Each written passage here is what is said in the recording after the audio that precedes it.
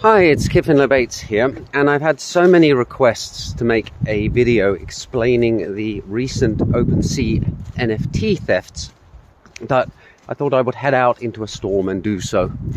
Now, to begin with, I have to make it clear that I have not dug through every single line of code and worked out exactly how the attack functioned, but I've got a pretty good overview, and it also offers a great opportunity to explain some of the things that you find in the DeFi and NFT world. To begin with, I don't think OpenSea is specifically to blame here, so that's a turn up for the books because normally they are.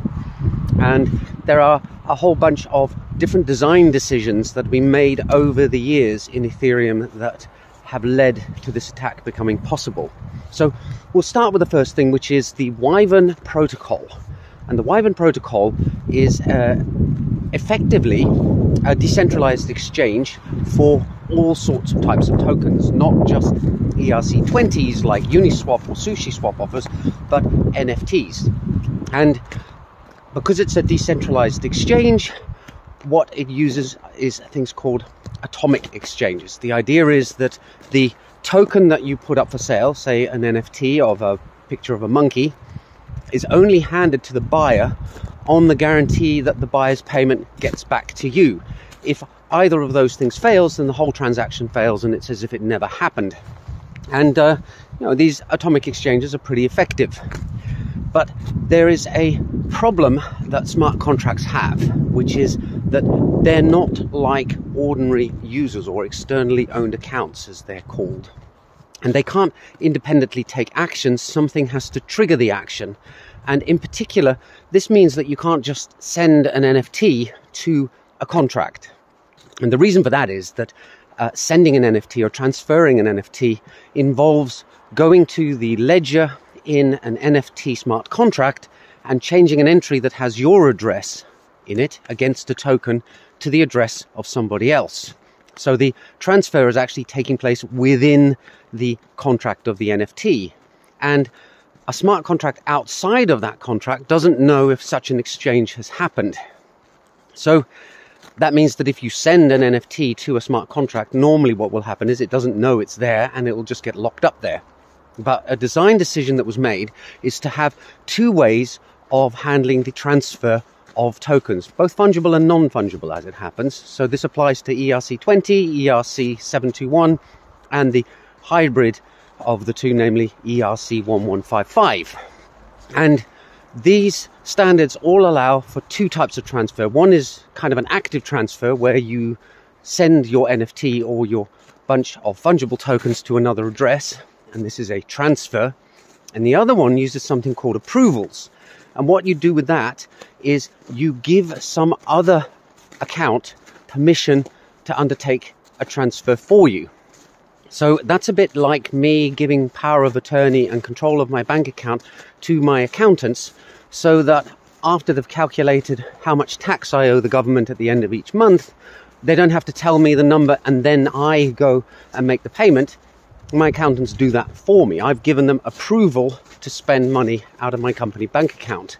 And the same kind of principle applies to ERC20 and ERC721 and ERC1155 in that you can give approval to another account or even a smart contract to do a transfer for you. And that then triggers awareness in a smart contract that it now has control over an NFT. And going back to this Wyvern protocol, by approving the Wyvern protocol to perform token transfers of your Bored Apes or your CryptoPunks or whatever, that allows it to know that it can now list that token for sale and people can go and offer to buy it with Ether. And if they're paying enough Ether, then this atomic exchange happens and your CryptoPunk disappears from your wallet, appears in somebody else's wallet, and their Ether disappears from their wallet and appears in yours. So all very well and good. But of course, this does involve a risk because you are giving control of your assets to somebody else. And in fact, one of the problems is that each of these approvals has a gas fee associated with it. So typically, when you go to a smart contract and give it an approval, people tend to go for unlimited amounts. So for example, they'll give a contract permission to spend as much Ether as the smart contract needs to without an upper cap, or they'll give permission for all tokens in a particular NFT contract to be under the control of a smart contract rather than just one particular Bored Ape. So let's say for some crazy reason you've collected 20 of them. Well, why not just do one approval for all 20, and then you can list them over time as you feel like and not have to do 20 separate approvals. So you can see there that there will be a risk, however. So we've kind of covered the first side of things here. The next thing to understand is off-chain signing. Now, you've probably encountered that when you've used MetaMask to log into a website in a Web3 kind of way, which is that the website sends a challenge, which is a sort of random string, and MetaMask pops up and you click sign, and the website can then check that only the person with the private key could sign that challenge, and therefore they know that the public key is indeed you, and now they let you into your account. Your public key becomes kind of your username for the website. But that's not the only kind of signing there can be. Another thing that you can do is you can sign a transaction off-chain that can then be used by another party to fulfill the transaction. And this is used to allow gasless, from the perspective of the user's point of view, gasless transactions. And an example of this recently was, for example, that Sandbox decided to migrate all their land tokens from a buggy old NFT contract to a shiny new, less buggy contract. And of course, trying to get all your tens of thousands of token holders to spend gas to destroy their old token and create a new one is not going to fly. So what they did was they offered the opportunity for you to sign a transaction to create a new token on the new contract and destroy your old token in the process. And they put that up on their website and they advertised it on Discord.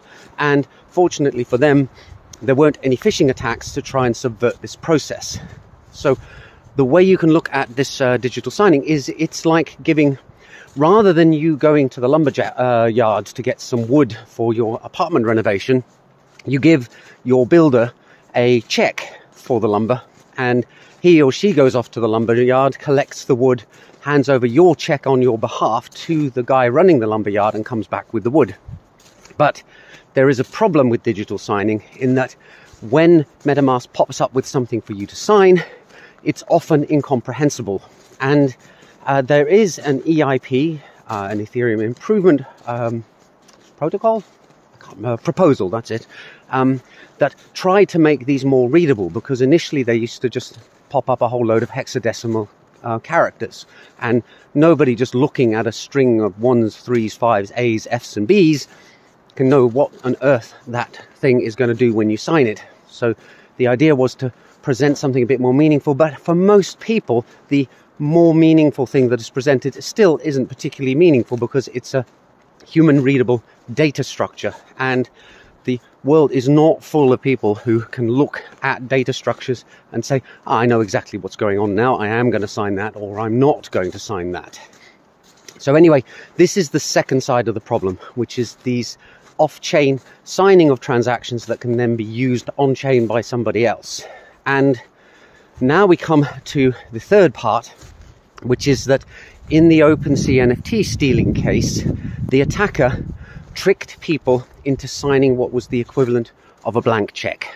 So that's like a guy turning up at your house saying, I see, I'm the builder, I see that we need more wood for the apartment renovation. Can you give me a blank check, because I don't know how much it's going to cost, and I'll go down to the lumberyard and get the wood for you.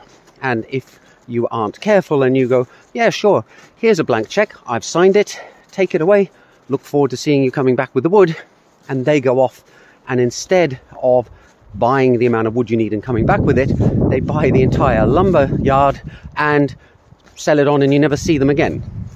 So that is at its core what happened in the OpenSea NFT theft that happened, from what I can tell. And they did this in a kind of strange roundabout way, and it involved another contract that they actually deployed about 30 days ago or so. But fundamentally, they got people to sign blank checks. Now, how did they manage this? Well, it turns out that OpenSea was migrating their Wyvern protocol contract, their auctioning smart contract, recently. And that meant that the attacker had to strike, because they'd managed to trick a whole bunch of people into signing these blank checks. And the attacker tricked people into signing these blank checks through a Commodore Garden phishing attack. They sent out emails to people that looked exactly like they'd come from OpenSea, had the right logo, had the right kind of text. Some people clicked on the link in the email and got taken to a website that looked like the OpenSea website. And then that website popped up a "please sign this," and the people went ahead and clicked sign, and that created the blank checks that the attacker could then use.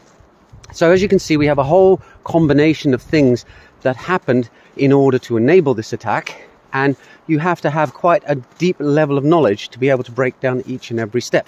And as I said, I'm not 100% convinced that this is what happened, but to me it looks like the most convincing and plausible explanation. And it just reveals some of the instabilities in the structure of this ecosystem at the moment. And it is just being exacerbated by the fact that there is such an influx of people, thanks to the popularity of NFTs, who have no real understanding of what is going on, what they're actually doing when they're clicking various buttons. And as a result, we're seeing thefts and chaos. So you would hope that the companies at the vanguard of this whole movement would be putting a lot of effort into ensuring that people who are new to it are protected. Unfortunately, I don't think quite enough effort is going into this, and we're still very much actually at the stage where you do need to be a bit of an expert in order to safely navigate through all these risks in order to get the rewards. But anyway, there you go. That's an explanation of what I think happened in the recent NFT thefts. And in the process, we looked at exchange protocols, we looked at approvals for tokens, we looked at off-chain signing and the risks that that has. Personally, I would be very, very wary of signing any off-chain transaction unless you really know what you're doing. And finally, a brief discussion about phishing. And that's it for today. Hope you found it interesting, and I'll see you in the next video soon. Bye for now.